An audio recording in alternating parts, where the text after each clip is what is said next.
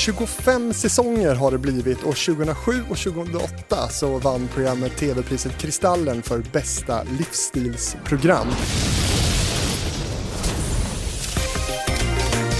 Tyvärr har väl de medverkande i det här programmet inte den bästa livsstilen, annars hade de kanske inte varit med. Claes Elfsberg, alltså 25 säsonger, det är ganska bra för den här TV3-långköraren.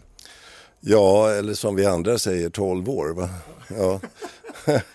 Säsonger, det har ju blivit något som man talar om, alltså liksom en hösttermin och en vårtermin. Ja, då blev det plötsligt 2 säsonger. Jag tycker det är lite löjligt. Då blir det väldigt många säsonger du har gjort i TV. Det skulle man kunna säga. Det blir väl 90 eller något sånt där. Mm. Men du, har du sett Lyxfällan? Något enstaka program har jag sett. Jag var inte så där överdrivet förtjust. Nej. Varför inte? Därför att man gör jippo av ett riktigt elände för människor. De hängs ut i väldigt hög grad. Ofta, är min uppfattning i alla fall, så ligger det någon slags besvär, alltså en psykisk åkomma eller något liknande bakom de här ekonomiska tragedierna som en del människor hamnar i. Inte alltid, men ofta. Och då tycker jag det är väldigt tråkigt att slå mynt av det och att hänga ut dem i den här typen av tv-program. Men du dyker inte upp där, du har bra koll på pengarna. Numera har jag det. Framförallt så har jag en riktigt bra pension och hade hög lön de sista 15 åren jag jobbade för Sveriges Television. Men när jag var ung hade jag inte någon bra ekonomi. Och framförallt så föddes jag in i en familj och växte upp i en miljö med väldigt dåligt med pengar. Så att jag har alltid känt mig fattig. Till och med nu när jag har gott om pengar så känner jag mig fattig. Det är jätteintressant. Hur kommer det sig? Ja, men om man verkligen är fattig, och fattigdom är ju relativt, det är ju i relation till vad andra har i omgivningen, och i min familj var fattig, då vet man att man är det, så att säga. Pengarna räcker inte till kläder, till semesterresor och allt vad man skulle vilja ha. Till och med tillfällen som barn som jag fortfarande kan minnas när det inte fanns ordentligt med mat. Och det där skapar en väldigt stark känsla hos människor. Jag är inte på minsta vis unik här. Jag har pratat med andra som har samma känsla. Det där bär man med sig sen resten av livet. Den där känslan av fattigdom. Och även om man får pengar och man får en hög lön så är man alltid lite orolig att det där ska tas ifrån en igen. Gjorde det nu kan man säga nu när du inte då har en fet SVT-lön? Nej, men jag hade en tillräckligt fet SVT-lön under ett antal år för att få såna här höga pensionsinbetalningar. Det finns ju en brytpunkt där kommer man över den lönemässigt så får man väldigt höga tjänstepensionsinsättningar. Så det går ingen nöd på mig. Jag har bra tjänstepension och jag jobbar en hel del extra också och tjänar pengar. Och jag har en hustru som är företagare och jobbar heltid. Så jag har det hur bra som helst. Men du är sparsam kanske? Jag är sparsam när det gäller att gå och köpa kläder och sådär. Jag är ingen människa som shoppar, men jag har en båt som jag älskar. Och när det gäller saker till båten så är jag inte sparsam. Mm. Du, då ska vi inte prata så mycket mer om din privata ekonomi tänkte jag, för nu drar vi igång TV-fabriken den här veckan med Claes Elfsberg.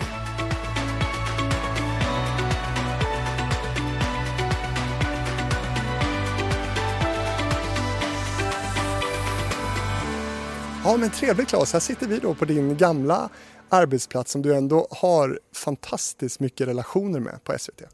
Ja, det har jag, och jag har ju inte, alltså min relation till SVT är ju inte över ännu. Jag har nyligen fått ett programförslag godkänt och ska i höst producera en serie program, några program för kultur och samhälle, en avdelning inom SVT. Vi sitter ju på SVT nu. Och när man frågar sig då, vilken är kanske Sveriges mest kända nyhetsankare? Då är det väl du egentligen? Ja, det är väldigt svårt att sätta sådana etiketter på sig själv. Men jag är ju åtminstone den som har varit mest i rutan. Så människor, den svenska tv-publiken har haft den bästa chansen att se just mig presentera nyheter. Mm. Men jag har ju förstått att du inte är något stort... Du gillar inte att bli så liksom legendförklarad och på den nivån. Nej, man kan ju möjligen bli legendarisk, och då är man en legendar. Men blir man en legend, då är man ju helt påhittad, så det värjer jag emot. Nej, alltså att vara journalist och att presentera nyheter i tv, det är ju ett arbete. Om någon har något kul att säga om hur jag utförde det arbetet, då tackar jag så mycket och tar åt mig. Allra roligast är ju om det är positiv kritik, men man får lyssna även på den negativa kritiken. Men det är ju ingenting märkvärdigt att sitta i en tv-studio och presentera nyheter. Det är något man kan lära sig om man har de någorlunda hyggliga förutsättningar för det. Det hade jag, och jag lärde mig rätt kvickt och höll på i många år. Ja, ungefär 30 år va? Ja, något sånt. Räcker det? Sluta räkna vid 28. Jag började 75 som programledare i Rapport och slutade ju i princip som programledare i ett stort nyhetsprogram när jag fyllde 67. Så att ja. Men du kallas ju i alla fall för Mr. Rapport, och det har du gjort länge, och många känner igen dig från de här stora nyhetshändelserna. Vilken bild tror du liksom gemene man har av dig? Ja, det är ju svårt att säga gemene man. Alltså människor som är unga idag har ju ingen aning om vem jag är. De flesta av dem i alla fall. För de slutade titta på nyheter långt innan jag slutade som anställd på Sveriges Television. En del har tittat på nyheter och vet vem jag är. Men äldre människor, de har nog alltså folk som är äldre än 40, mellan 40 och döden, de har nog en ganska klar uppfattning om vem jag är. Och det märker jag när jag rör mig på stan. Det är därför jag gillar att cykla som jag gjorde idag till exempel. För då går det så fort så folk hinner inte hejda mig. Men annars är det väldigt många som vill komma fram och prata. Ja, vad säger de då? De är nästan alltid väldigt vänliga, vilket jag är tacksam för. Och väldigt många säger att de saknar mig i rutan. Och det är ju roligt att höra. Det är ju kul för egot. Mm. Men det blir kanske lite mer Claes nu, eller ska du bara producera det här nya programmet du berättar om? Nej, programidén är min, och jag ska vara programledare och intervjuare, men jag är inte producent. Jag ser till att jag får en annan skicklig person som producent, för att man ska ha lite distans till saker och ting också. Av alla de här minnena som du måste ha ifrån ditt liv då på nyhetsredaktionen här på SVT. Nämn ett par stycken bara som har etsat sig fast hos dig, som du inte glömmer, som du kanske också är stolt över det jobb du har gjort kring. Stolt över? Ja, det vet jag sjuttsingen. Alltså den enda som riktigt säkert vet vilka fel jag har begått, det är jag. Jag finns inte med i något sånt här skämtband. Jag har inte gjort några riktiga vurpor i direktsändningar som folk har skrattat åt. Ingen Rickard Palm liksom? Ja, behöver inte nämna några namn. Nej, det var jag som gjorde det. Ja, Rickard är en hyvens kille, men han kanske inte riktigt hade rätt jobbet på en period. Nej, jag har inte gjort det. Alltså, sådana här skämtband som finns på Ekot har alltid funnits, och lite grann på gamla Rapport och Aktuellt och så också. Skamband kallas det ibland, alltså när någon hade gjort något riktigt skamligt dåligt. Jag hamnade aldrig i dem därför att jag var väl förberedd. Så att när det hände saker, och det händer alltid saker i direktsändningar, så visste jag hur jag skulle ta mig ur dem. Men jag vet ju själv vilka tavlor jag har gjort som tack och lov ingen annan har upptäckt. Så att jag är inte så där väldigt mycket stolt över saker och ting. Varje lång direktsändning som man jobbar sig igenom handlar ju om att rädda en massa fel. Det blir fel hela tiden när man gör tv. För all del i radio också. Men i tv ännu mer. Så jag är inte så stolt över det där. Men jag minns ju en massa nyhetshändelser som har varit viktiga. Känslomässigt viktiga för många människor. Därför att det har inneburit död och elände. Som till exempel tsunamikatastrofen. Det var ju alldeles förfärligt. Alltså julhelgen 2004. Det hade ju någon slags bibliska dimensioner, det där med att havet reser sig upp och sliter barnen ur föräldrarnas famn. Alltså, det fanns ju många sådana vittnesmål. Det var väldigt förfärligt tyckte jag, och det är nog den nyhetshändelse som känslomässigt har påverkat mig själv mest också. Jag blev tagen av det. Ledsen, det var ibland svårt att sköta sändningarna för att det var så känslomässigt starkt. Men sen har jag ju varit med om andra saker. Jag har varit med om och rapporterat om en enorm förändring i Europa. Vi som är unga, eller var unga menar jag, förlåt. Vi som var unga på 50- och 60-talet, vi levde ju, alltså vi växte upp i en annan verklighet än den som råder nu. Alltså när det var 2 supermakter eller 2 block som stod mot varandra och det var en omedelbar krigsrisk i Europa hela tiden. Och så föll Berlinmuren och Sovjetimperiet upplöstes och nygamla ska vi säga, stater återuppstod. Estland, Lettland, Litauen. Polen fick ett demokratiskt statsskick. Alltså det var ju så enorma saker som hände. Det där tycker jag är det absolut viktigaste som har hänt under alla de här åren jag har jobbat som journalist. Också det mest glädjande. Det var ganska stormigt när det där pågick. Till synes kunde man säga att det var ytterligare ett led i eländesrapporteringen. Men det bakomliggande och det viktiga var ju att en massa människor fick ett större mått av frihet efter de här förändringarna. Och att världen åtminstone för en period blev lite säkrare när USA och gamla Sovjetunionen beslöt sig för att rusta ner en del kärnvapen och sånt. Nu tycks Ryssland och för all del även USA vara på väg tillbaka lite grann till det gamla igen. Men vi har haft en lite lugnare och fredligare period. Skrämmer den här utvecklingen dig? Ja, det gör den. Det gör den. När länder i vår närhet, eller det handlar ju om ett land, Ryssland, liksom försöker lösa konflikter med hjälp av våld så är det skrämmande. Ändrar på gränser mellan olika stater med hjälp av våld. Det är skrämmande. Det har vi annars sluppit efter andra världskriget i Europa. Vi har haft en väldigt, väldigt fredlig utveckling. Idag tror jag de flesta tror att det är helt uteslutet att det ska kunna bli krig. Men jag är inte riktigt lika säker på att det är uteslutet längre. Du tror att du kanske kommer vara med om det? Jag vet inte, jag ska inte peka på något år när krig utbryter. Men risken för väpnade konflikter, att någon eller några stater tar till våld för att få som de vill. Den risken har ökat väsentligt med tanke på utvecklingen i Ryssland under de senaste 10 åren. Om man tar den här enskilda händelsen då som tsunamin som du berättar om i Thailand som berörde dig mycket. Vad gör det med dig som nyhetsmänniska? Vad händer i Klas Elfsberg när en sån stor nyhetshändelse inträffar? Ja, det är återigen svårt att svara på själv vad det är som händer. Men jag kunde ju känna att jag blev känslomässigt berörd. Annars är det så när man jobbar som nyhetsjournalist eller nyhetsfotograf att man kopplar på någon slags yrkesroll, eller man kliver in i yrkesrollen och då blir man inte så berörd. Det är ungefär som människor som jobbar på akuten på ett sjukhus.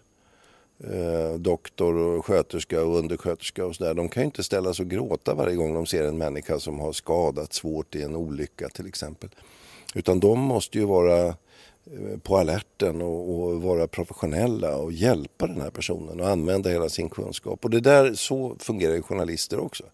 Det kan vara hur svåra nyheter som kommer som helst. Jag menar, en annan sån här jätteallvarlig nyhet var ju när Sveriges statsminister Olof Palme mördades på öppen gata. Det chockade ju hela Sverige. Men som nyhetsjournalist så kan man inte dras med i den där chocken på något vis, utan jag och alla andra som jobbade då, vi skulle ju hålla huvudet kallt och rapportera om det som har hänt så att människor i Sverige får den upplysning de har rätt att få. Men hur viktigt var det för dig att vara den som sitter där och berättar om det här framför Jarl Alfredius eller Ann-Britt Ryd Pettersson eller så? Jätteviktigt, därför att vi journalister i väldigt hög grad drivs av någon slags tävlingsinstinkt. Vi konkurrerar med både varandra och med oss själva. Vi vill försöka bli lite bättre än vad vi var tidigare och vi vill framförallt vara lite snabbare med nyheten och presentera den bättre än vad andra har gjort. Så det är en ständig tävling mellan journalister. Har du vunnit den då eller? Nej, jag fick ju sparken från Sveriges Television. Nej, så Jo, det fick jag ju.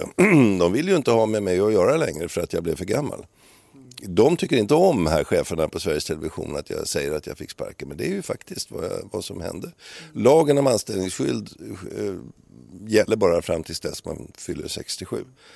som det är nu. Sen ska den ökas till 68 och så småningom 69. Men när lagen om anställningsskydd, LAS, inte längre gäller för en individ, då har arbetsgivaren chansen att säga upp anställningen, och det gör de. Och uppsägning, det är ett annat ord för det, är sparken. Den där åldersdebatten kan vi väl få återkomma till, för den vet jag ju också ligger dig varmt om hjärtat.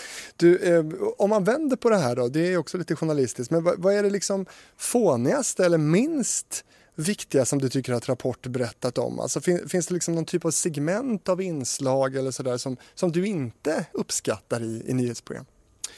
Ja, den minnesgode kanske kommer ihåg att det föddes en noshörning på Kolmårdens djurpark som hette Nelson, eller som kallades för Nelson. Ja, det känner vi väl till för att du berättade om det säkert då. Ja, motvilligt så tvingades jag göra det någon dag. Men jag argumenterade starkt för att Rapport, som jag jobbade på då, inte skulle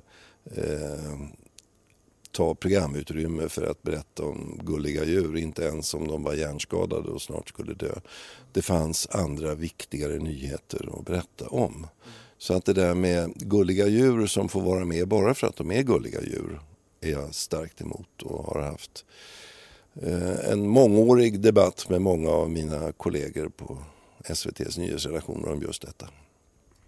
Som du inte har vunnit då, eller hur har det gått? Inte. Nej, idag är det ju väldigt mycket trams som kommer med därför att publiceringar på nätet har så oerhört mycket större yta att få plats med saker och ting på. Men jag tycker inte att det riktigt är public service uppgift i nyhetsprogrammen att berätta om gulliga djur. Att visa någonting bara för att det är en skojig bild, för att det är gulligt, sött. Man ska berätta någonting, det ska finnas en alltså tittarna ska bli lite klokare på det vi berättar i nyhetsprogrammen. Och jag säger fortfarande vi, jag tycker att jag hör till det där stället ändå. Fast att du har fått sparken. Ja, just det. Jag ger inte upp så lätt. Men precis, för där är jag lite inne på min nästa fråga. Hur mycket har du varit den som har liksom bullrat och bråkat på redaktionsmöten och sådär? Vilken typ av kugge har du varit i nyhetsmaskineriet här? Jag har nog bullrat och bråkat en hel del. Och då, för att förstå varför jag har gjort det, så får man gå tillbaka till när jag kom hit till Rapport, till SVT första gången. Jag minns fortfarande första dagen jag steg in. Det var den 21 december 1970. Som praktikant från Journalisthögskolan, som det hette på den tiden i Stockholm. Då skulle jag vara en termin på Rapport, och sen råkade det bli så att det fanns ett vikariat ledigt, så att jag hankade mig kvar över sommaren, och ja, sen fortsatte det sådär. Men Rapport då var en ung redaktion, ett nystartat program. Det hade funnits 1 år när jag kom dit. De som fanns där innan var handplockade, det var någon slags elitredaktion kan man säga. De var väldigt duktiga, väldigt styva i korken, och redaktionsmötena var som härliga seminarier i statskunskap och journalistik, och folk blev förbannade på varandra och sa upp sig och bråkade, och sen gjorde man ett nytt program, och så gick man ut och tog en pilsner tillsammans på kvällen igen, och så började om likadant dagen efter. Jag upplevde det här som mitt universitet, som yngst. Alltså jag var ju så ung så de andra skrattade åt mig. Och oerfaren också. Jag kunde ju ingenting. Men de andra kunde så mycket. Och de diskuterade så mycket. Och jag lärde mig av detta. Det var verkligen där jag lärde mig någonting. Både om statskunskap och om hur medier fungerar och vad journalistik är. Och du ler när du berättar det här. Det är lite som att du ser tillbaka på det här med goda minnen ändå. Absolut, det var jättehärligt. Inte så att jag gjorde någon spikrak karriär. De första åren var jag rätt beige. Men jag lärde mig mycket, och jag hade fantastiska kollegor att lära mig av. Men jag tolkar det som att så här är det inte idag. Nej, arbetsgruppen har blivit mycket större. Verksamheten pågår dygnet om. Så att förutsättningarna är väldigt mycket annorlunda. Då, på den tiden i tv, så började man på morgonen och så gjorde man ett nyhetsprogram över dagen, och på kvällen var man färdig. Och på natten fanns det ingen bevakning på någonting överhuvudtaget. Så att det var helt annorlunda. Man umgicks på ett annat sätt då jämfört med nu. Ja, hur är det idag då? Ja, för det första så är det ju en ständigt pågående produktion. Alltså en nyhetsredaktion, ta vilken som helst, men den på Sveriges Television är ett gott exempel. Det är ju en del i en processindustri kan man säga. Man stänger aldrig av, utan det är alltid på. Och det var ju efter mordet på Olof Palme som Sveriges Television och Sveriges Radio fick ganska mycket kritik. För all del andra också. För att vi inte hade någon bra bevakning mitt i natten. Det var efter det som vi började ändra på de här sakerna och se till att vi alltid har någon form av bemanning. Men numera är det ju en stor bemanning. Så att det finns ju alltid folk på nyhetsredaktioner och det är en process som pågår hela tiden. Den här nyhetsjakten och värderingen av nyheter. Hopkopplat med alla andra som också sysslar med nyheter. Idag är det ju dessutom så snabba publiceringar. Så att händer det någonting så är det ju extra sändningar på webben eller åtminstone notiser som går ut och folk får sina meddelanden i telefonerna. Det här är ju en process som inte bara pågår hela tiden utan där tempot har drivits upp också. Så att arbetsmiljön för en nyhetsjournalist är idag helt annorlunda än vad den var när jag började i det här yrket. Och du har varit med om mycket och du har ju återkommit till vissa stora händelser som har varit viktiga för dig.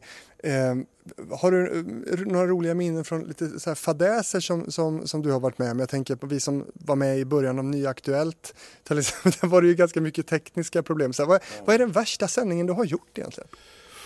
Jo, men det vet jag. Vi hade på början av 80-talet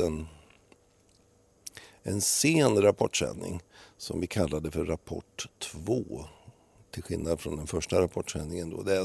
Idag är det ju inte så märkvärdigt, nu förekommer ju nyhetssändningar stup i kvarten, men då var det 2 nyhetssändningar. En lång som gick 7:30 och en kort som gick 10:10 och som sen följdes av något vi kallade för Magasinet.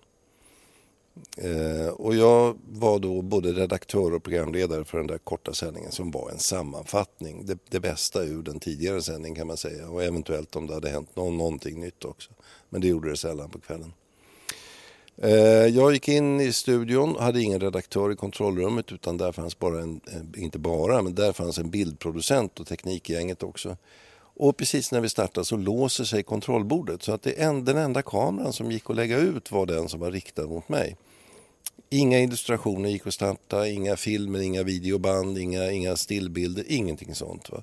Så att jag fick under 10 minuters tid berätta om vad jag mindes av vad som skulle ha varit med i de där inslagen. Jag bestämde mig för att göra det. Jag tyckte att det var bättre att hålla igång, att ge någon slags nyhetsservice till tittarna än att vi bara skulle lägga ut en skylt att sorry, tekniska problem. Du körde en talkshow där i 10 minuter då? Jag körde en talkshow i 10 minuter och när jag till slut berättade också om hur vädret skulle bli dagen efter så fick jag höra i en sån här öronsnäcka jag hade att nu var problemet löst. Nu hade någon sparkat till det där mixerbordet så att det fungerar igen. Så att programmet efter gick ut som det skulle för det sändes från samma studio. Men man rubbar inte dig så mycket får man känslan av att ingenting funkar. Berättar du i 10 minuter om nyheterna, det är inga konstigheter. Ja, alltså det där är ju någon slags säkerhet som man får både av sin egen personlighet och också av erfarenhet. Har man gjort många sändningar och kan man materialet så kan man alltid säga någonting.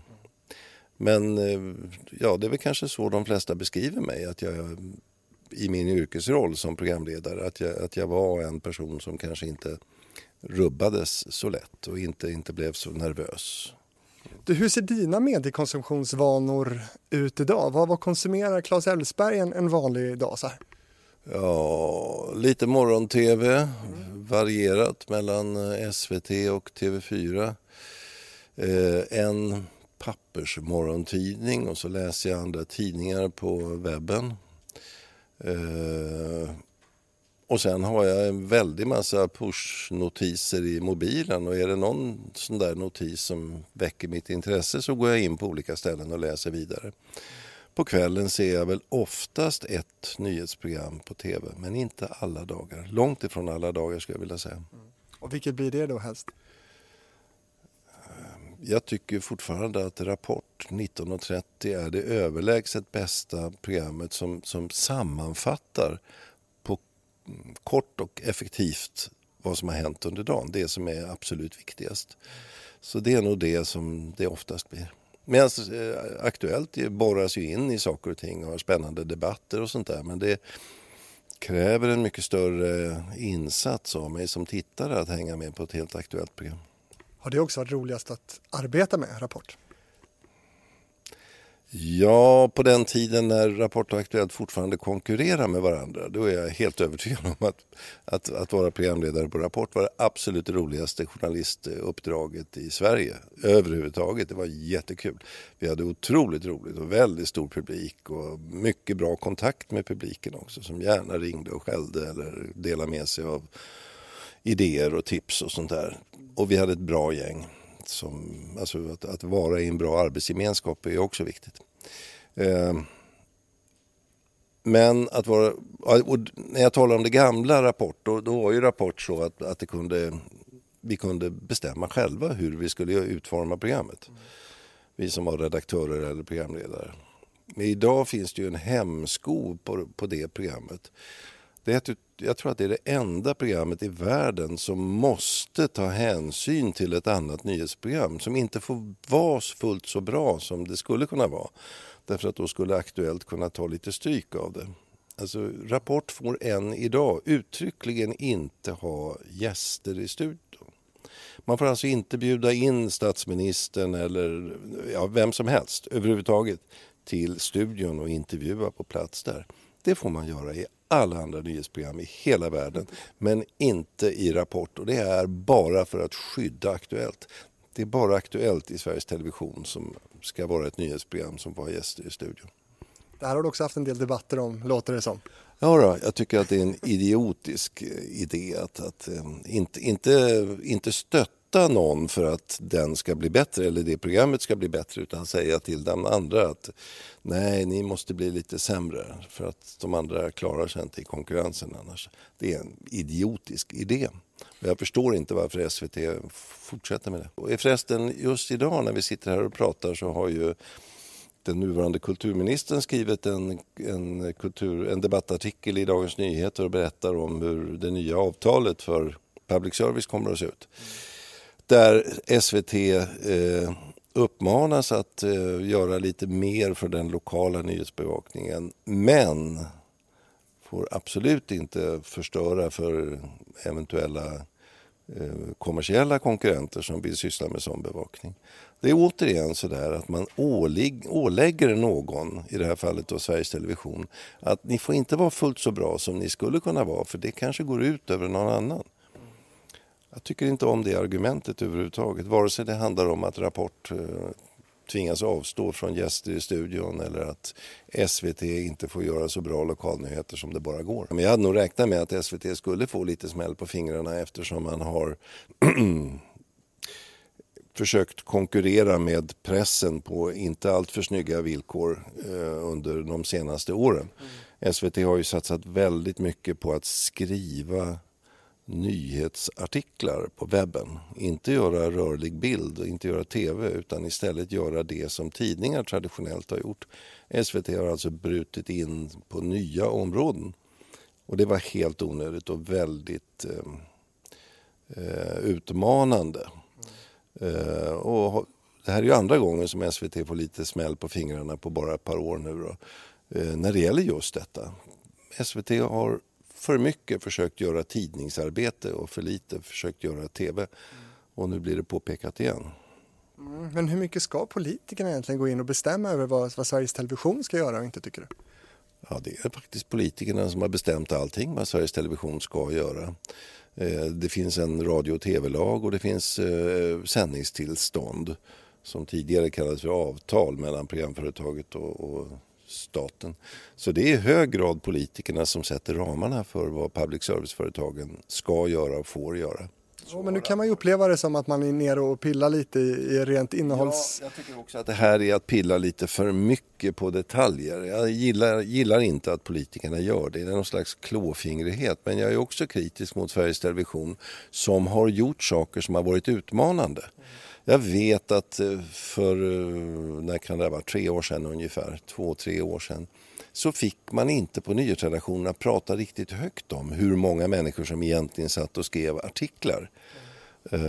efter en omorganisation. Det blev färre som jobbade med tv och väldigt många fler som jobbade med artiklar. Och jag bad om att vi skulle sätta upp någon slags organisationsschema så man visste var folk var någonstans och vad de gjorde. Så man kunde hitta sina kollegor om man behövde prata med någon eller behövde hjälp med någonting. Nej, det var en känslig sak för då skulle det synas hur mycket Sveriges Television verkligen satsade på artiklar i förhållande till tv-produktion. Och jag tycker att det var ett misstag och det straffar sig. Den som tror att du bara jobbat med Rapport då misstar ju sig. Du har lett galor, du har gjort intervjuprogrammet 24 minuter, du har jobbat som tittarombudsman, du har varit deltagare i Maestro där du skulle lära dig att bli dirigent. Dirigent, ursäkta. Det första man fick lära sig att det heter dirigent. Poliser får dirigera trafiken men dirigenter dirigerar orkester. Finns det andra sådana där saker som ligger liksom vid sidan av nyhetsklass som du har tackat nej till? Massor. Fångarna på fortet och Let's Dance och liknande saker har jag tackat nej till. Lite sugen på Let's Dance är du ju ändå. Det är ju lite folkbildande också. Ja, inte det minsta sugen på Let's Dance. Nej. Varför inte? Jag tycker det är ganska tråkigt att dansa och det är om möjligt ännu tråkigare att titta på andra som dansar. Vi ska tala om dig som tittarombudsman nu, för det var ett uppdrag som du också hade i början av 2000-talet. Berätta om hur du hamnade där. Det var nog ett resultat av förra omgången som man skulle åstadkomma nya villkor för Sveriges Television eller public service i förhållande till staten. Det är alltså ungefär samma slags process som vi är inne i just nu. Och dåvarande vdn Kristina Jutterström tyckte nog att det vore bra i relationen med, eller att ha det och peka på att programföretaget på egen hand stärkte publikens möjligheter att komma till tals. Alltså man kan ju klaga på och kritisera programverksamheten genom att göra en anmälan till granskningsnämnden. Det har man ju kunnat göra i alla tider. Men hon ville ha ytterligare en nivå av publikkontakt där. Och då föddes den här idén om en tittarombudsman som skulle syssla så att säga, med det som hamnade mellan stolarna annars. Och jag fick frågan om jag hade inte tänkt på det innan, men jag fick frågan om jag var intresserad och då började jag tänka och tyckte att men det där kunde nog vara kul. Och det kändes då, det var från 2005, 3 år, 2005, 6 och 7. Det kändes som att det kanske var sista chansen för mig att få möjlighet att göra någonting helt annat än att vara nyhetsjournalist. Så jag tackade ja till det och vad jag inte begrep då var att jag hamnade mitt i en liten maktstrid mellan vdn och programdirektören. På den tiden fanns det bara en programdirektör på Sveriges Television och vdn Kristina Jutterström. Alltså, jag hamnade organisatoriskt som tittarombudsman under vd, men jag hade ett väldigt bra kontrakt som gav mig väldigt stora friheter som gjorde att det var i stort sett omöjligt att avskeda mig. Men jag skulle ändå ha någon slags rapporteringsskyldighet till vdn, tala om vad jag gjorde.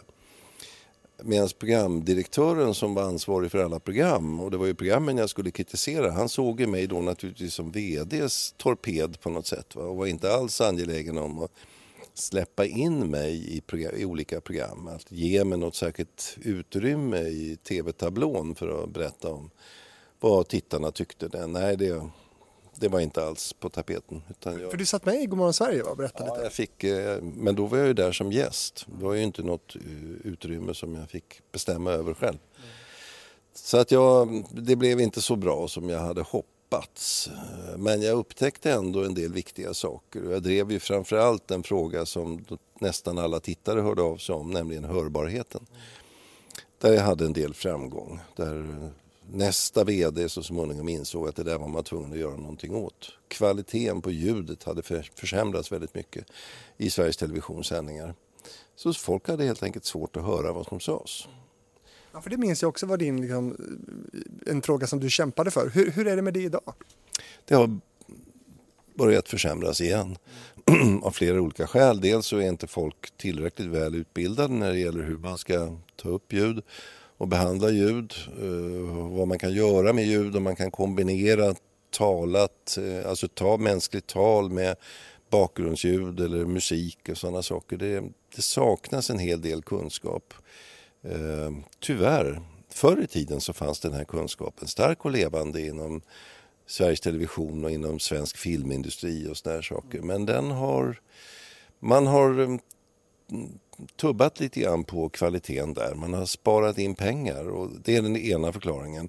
Och sen har man dessutom ett mode bland till exempel skådespelare och regissörer att det ska vara så autentiskt som möjligt. Det ska vara så äkta. Så det är ju sällan man hör vad en svensk skådespelare säger i en svensk långfilm till exempel. Eller för all del i en svensk dramaserie. Det är ju rena undantag när man hör allting. Medan om man däremot tittar på en film eller ett tv-program som är producerat i Hollywood i USA, så är det en helt annan sak. Där, om inte ljudet från början blir tillräckligt bra, så efterdubbar man låter skådespelaren läsa in en gång till. Och man vet att just som någon pratar så ska man inte låta en symfoniorkester ta i för full hals heller. Va? För då hör inte folk vad som sägs. Och det är bristande yrkesskicklighet, tycker jag, bland svenska regissörer och skådespelare som håller på med det där. Men också en åldersfråga väl. Jag är ju inte jätteung men inte jättegammal heller. Jag har ju inte de problemen. Nej, men du ska veta att för nästan alla människor så börjar hörseln försämras redan i 25-30-årsåldern. Och avtar ganska snabbt. Och jag tror att du har passerat 30, va? Ja. Så du hör säkert mycket sämre idag än vad du gjorde för 10 år sedan. Du kanske inte riktigt är medveten om det. Men så är det. Och jag tror inte att du heller hör allting i de här tv-serierna som produceras när folk går och mumlar. Nej. Vi ska prata lite om det livet nu, ditt pensionärsliv då. För nu ska vi prata lite om det här med ålder som du har pratat väldigt mycket om också det senaste. Du måste ju först börja med att fråga, alltså, hur är livet som pensionär egentligen, Claes? Ja, det är upp och ner. Ibland, vissa delar av livet är jättebra för att jag får sova så länge jag kan och vill på morgonen, och jag kan umgås med vänner eller göra vad jag vill. Alltså det är en frihet som naturligtvis är behaglig. Men å andra sidan så är pensionärslivet också förskräckligt tråkigt. Att inte ha en uppgift som måste utföras är tråkigt. Det är trist.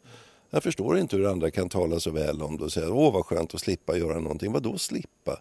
Alltså att göra någonting, det är väl bland det bästa som finns i tillvaron överhuvudtaget, att ha ansvaret för någonting. Och då tillhör du de pensionärerna som ju har gjort det. Du är ju igång och jobbar en del också. Ja, det är. Fast nu det här året 2019 så blir nog min samlade arbetsinsats när året är slut. Det motsvarar nog bara knappt en halvtid, om ens det.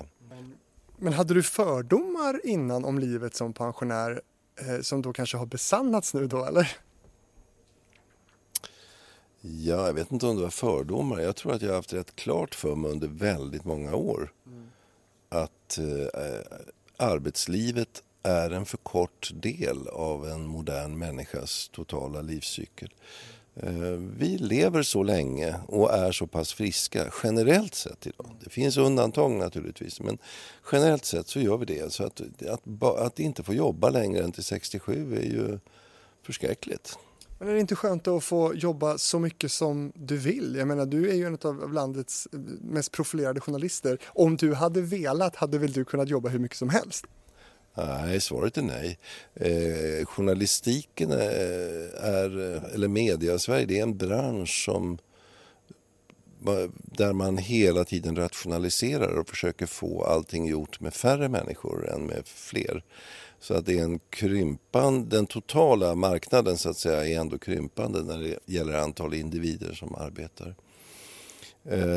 Och jag har ju lärt mig ett jobb och tyckte att jag blev åtminstone hyggligt bra på det. Men jag fiskar inte efter något beröm här nu. Men jag vill inte ta i för mycket heller. Men om man då har lärt sig ett jobb och så får man någon slags yrkesförbud när det gäller just det jobbet. Och alla säger glatt så här, ja men då får du väl göra något annat då. Ja, visst. En av mina gamla kollegor här som gick i pension ungefär samtidigt som jag, eller tvingades ut i pension, han var inte heller så glad över det. Han var en skicklig nyhetsfotograf och har jobbat i massor av år på Sveriges Television. Han började köra buss.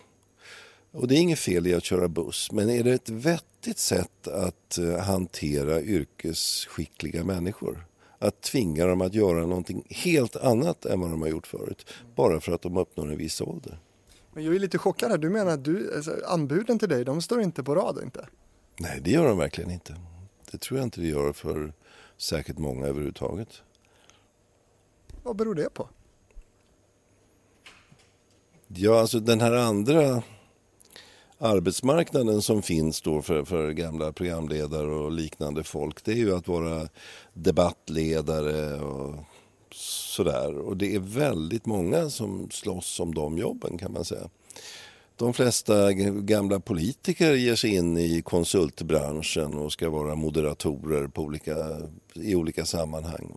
Så att det är, och en väldig massa journalister som också då går i pension. Det är väldigt många som är intresserade av de jobben, och då blir det inte så många jobb för var och en. Men om då någon skulle vara intresserad som lyssnar på det här kanske, då kan man höra av sig.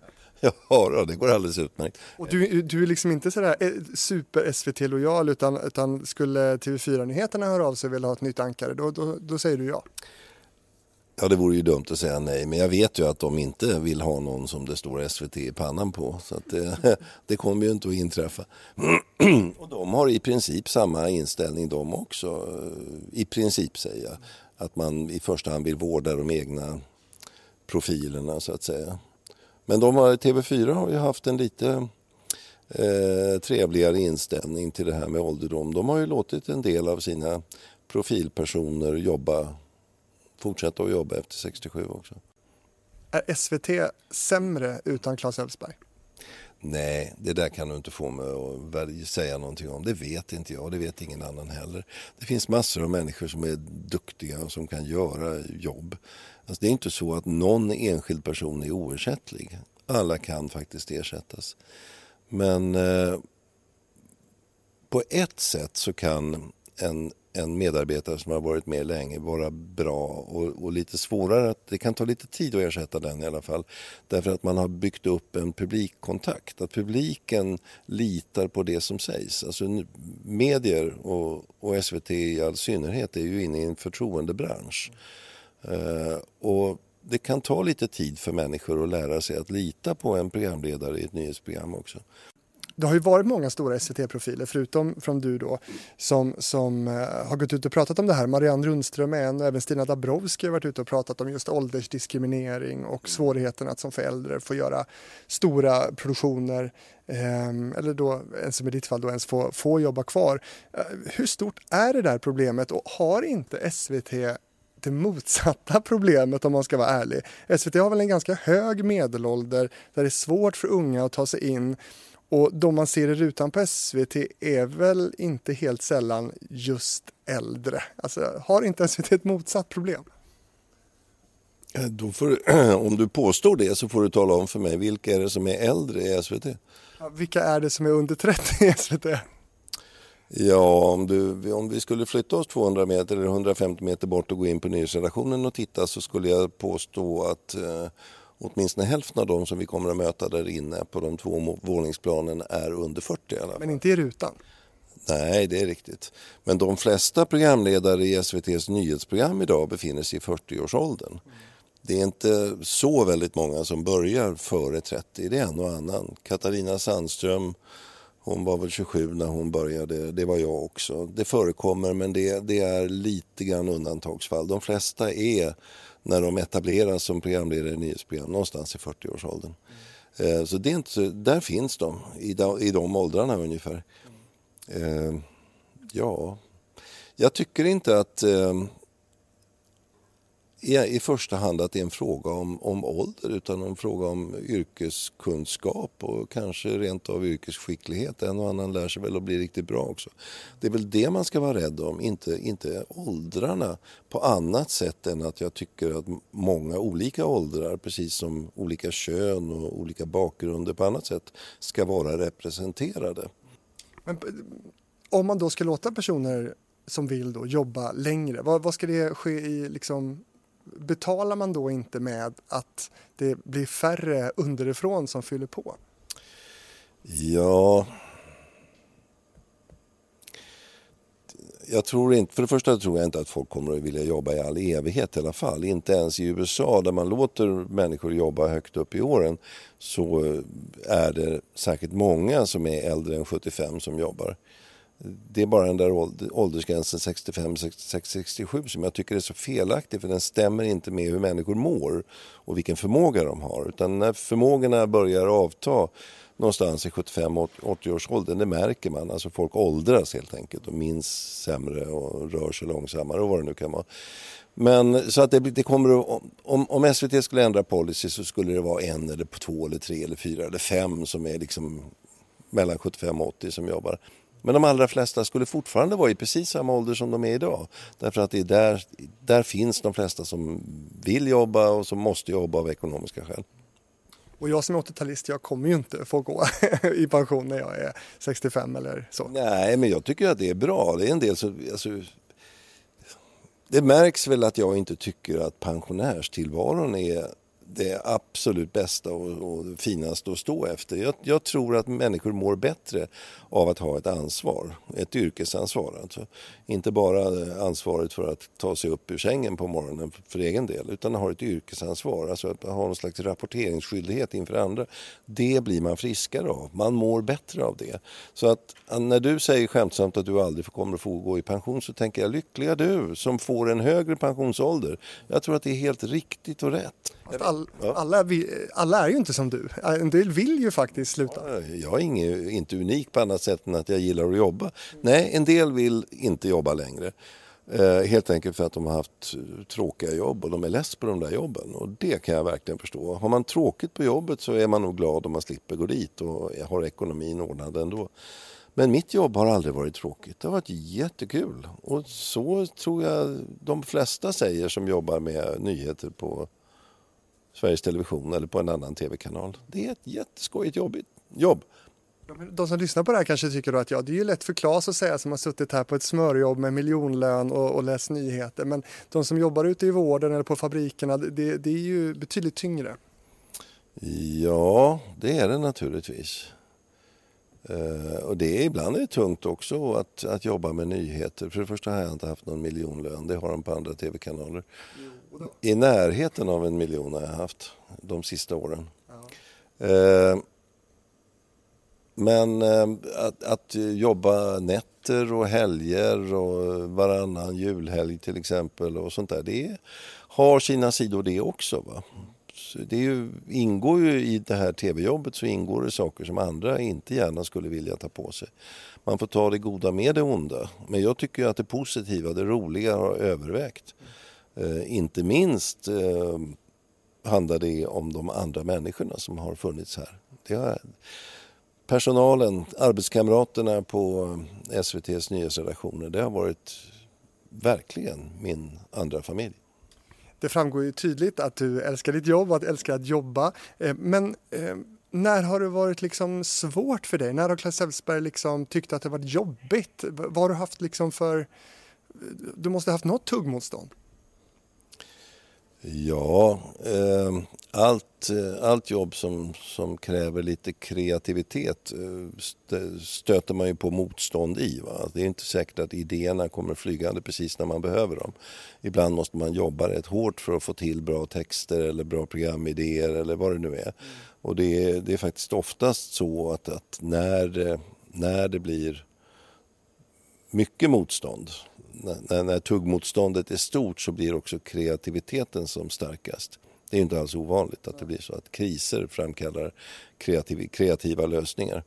Så att det är väl klart som 17 att i den mån jag har kommit på någonting bra under årens lopp, så har det ofta varit i samband med att det finns kriser. Både jobbkriser eller privata kriser. Herregud, jag är gift för 3:e gången, vilket betyder att jag har åtminstone 2 skilsmässor bakom mig och några andra relationer som också har spruckit. Och vi alla drabbas av förluster i vår närmiljö. Pappa och mamma dör, det råkar vi alla ut för, va? Och så vidare och så vidare. Så att det är väl klart att det har funnits motstånd och tråkigheter i mitt liv också. Men om du har ett skojigt jobb så klarar du lättare, eller om du tycker att det är skojigt att gå till jobbet så klarar du lättare de privata svårigheterna. Och tvärtom, om du har ett stabilt privatliv med fungerande relationer till andra människor så klarar du lättare svårigheter på jobbet också.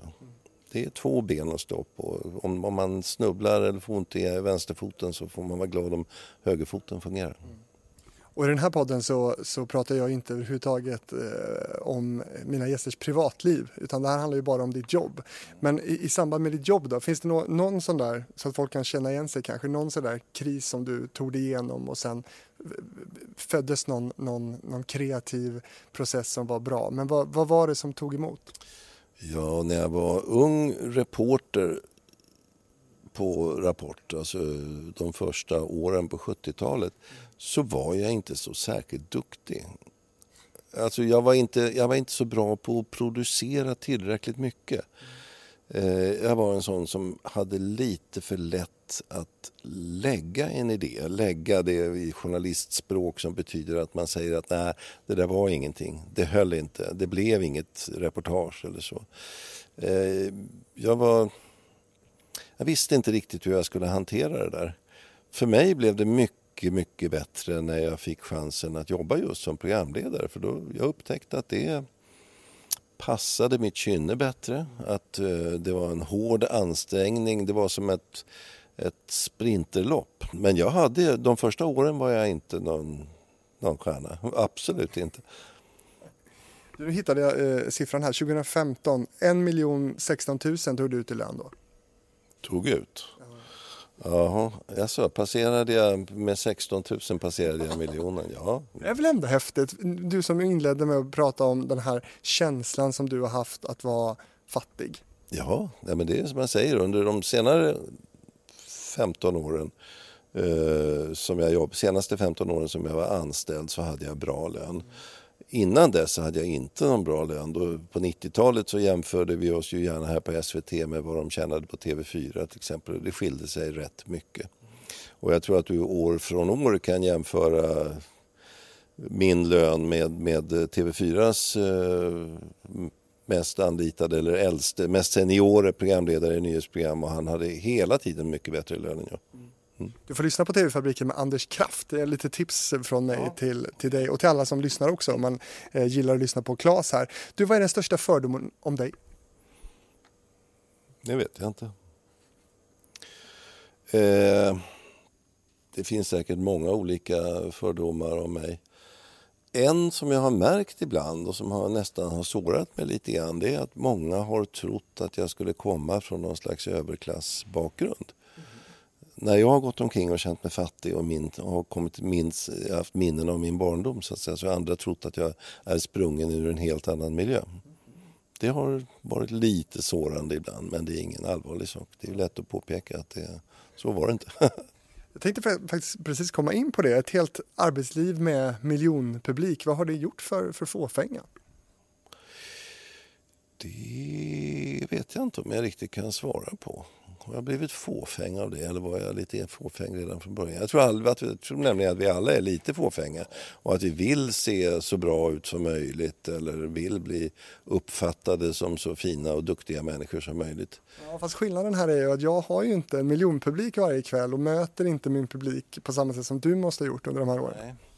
Nej, det är riktigt. Nej, men Sveriges tv-publik har som jag har upplevt det i första hand varit väldigt vänlig. Säger vänliga saker och tittar på en på stan på ett hyggligt vänligt sätt. De skriker inte och skäller inte. Det har ju att göra lite grann med den yrkesroll som jag både har haft och har valt, alltså den framtoning som jag har valt att ha, ganska stram, korrekt sådär va.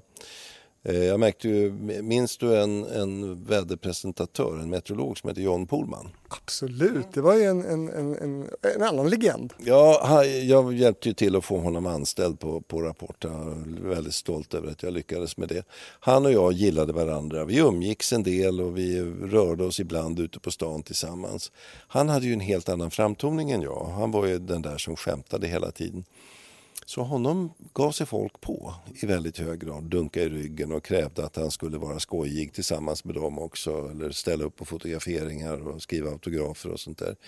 Medan folk i allmänhet inte ger sig på mig. Därför att jag har haft den där andra strama framtoningen. Så att jag har i den meningen då klarat mig mycket bättre ute på stan. Jag har ju inga problem med att åka buss och tunnelbana och sånt där. Och efter alla dessa år också, jag tänker, har du ändå haft någon kontakt med publiken som har varit alltså obehaglig, otrevlig? Jag tänker att du kanske har haft någon stalker eller mottagit hot eller sådana saker. Ja. Men det är ju något som jag har fått rådet av säkerhetsexperter att inte prata så väldigt mycket om. Så det tänker jag inte göra nu heller. Men alla som jobbar i offentligheten på det sätt som jag har gjort får sin beskärda del av de tråkiga sidorna också. Någonting som verkligen skakade om hela din bransch som du ju då har jobbat i väldigt länge, det är ju MeToo, hösten 2017. Vad drog du liksom för så här reflektioner? Du såg dina kollegor mer eller mindre hängas ut på löpsedlar, folk fick sluta. Det var ganska stormigt minns jag i branschen då. Vad drog du för liksom, hur påverkade det dig? I väldigt liten grad därför att jag var så väldigt påverkad av en helt annan sak. Jag vet att du inte vill prata privatsaker, men jag väljer att göra det nu i alla fall. Min dotter fick tillbaka sin cancer i slutet av oktober.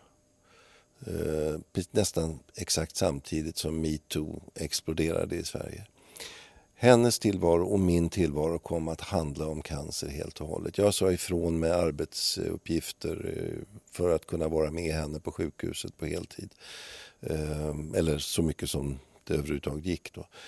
Och så att jag var borta från yrkesrollen och journalistiken. Och jag var borta från världen nästan under hela den här MeToo-perioden. Jag har väl naturligtvis precis som alla andra läst ett och annat och hört ett och annat och sådär också. Och skulle säkert kunna säga någonting om det. Men alltså, jag är inte den mest insatte.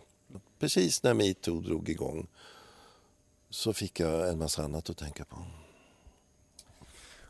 Om vi bara lämnar det då, alltså hur aktiv är du liksom med alltså, sociala medier och sådana saker idag? Alltså, jag tänker just det här, vi är inne och pratar om det här med att det är ju så mycket som har hänt. Kanske det största som har hänt under den här tiden du har varit på Sveriges Television är ju internet och hur man är publik på ett helt annat sätt idag. Hur har du tacklat sociala medier, den biten? Ja, jag har aldrig varit så särskilt intresserad av sociala medier. Jag finns på Facebook men jag har aldrig funnits på Twitter eller på någonting annat.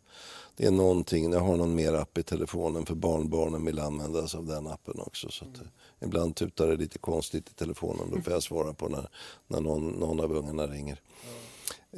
Nej, jag deltar inte i någon hög grad där.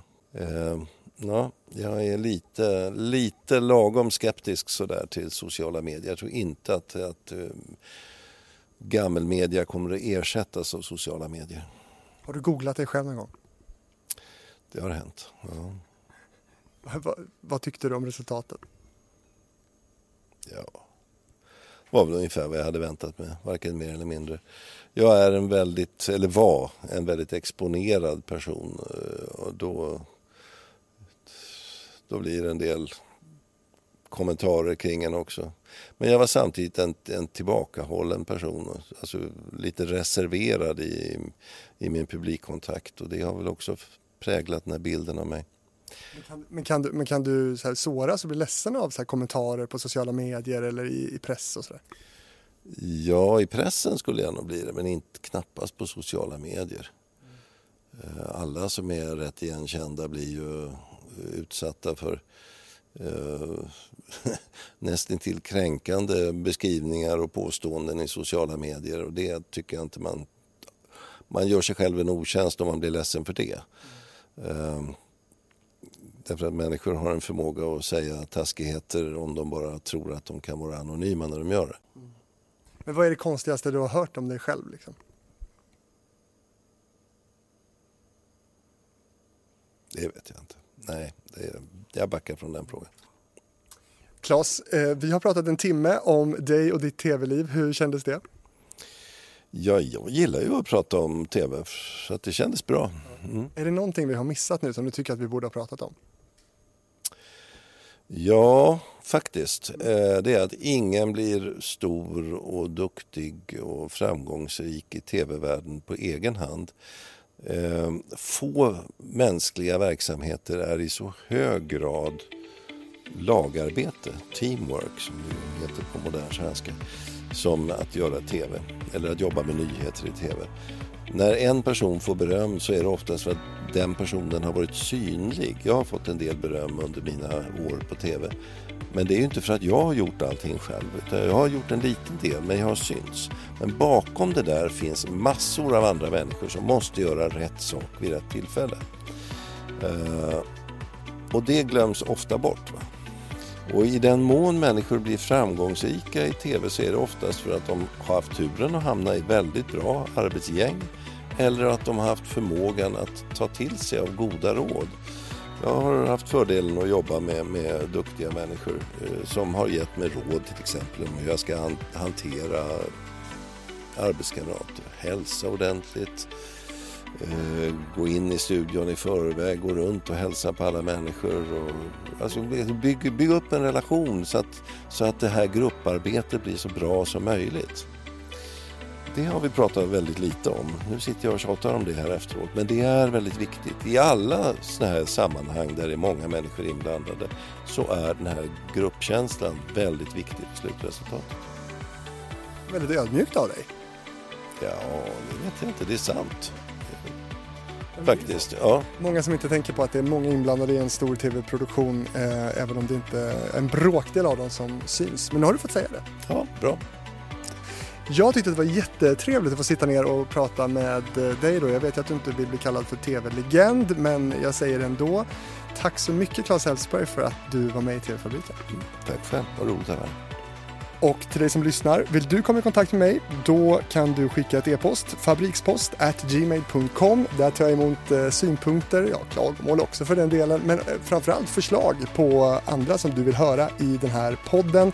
Och på Facebook, på Instagram finns det också att söka upp TV-fabriken för mer material. Tack för nu!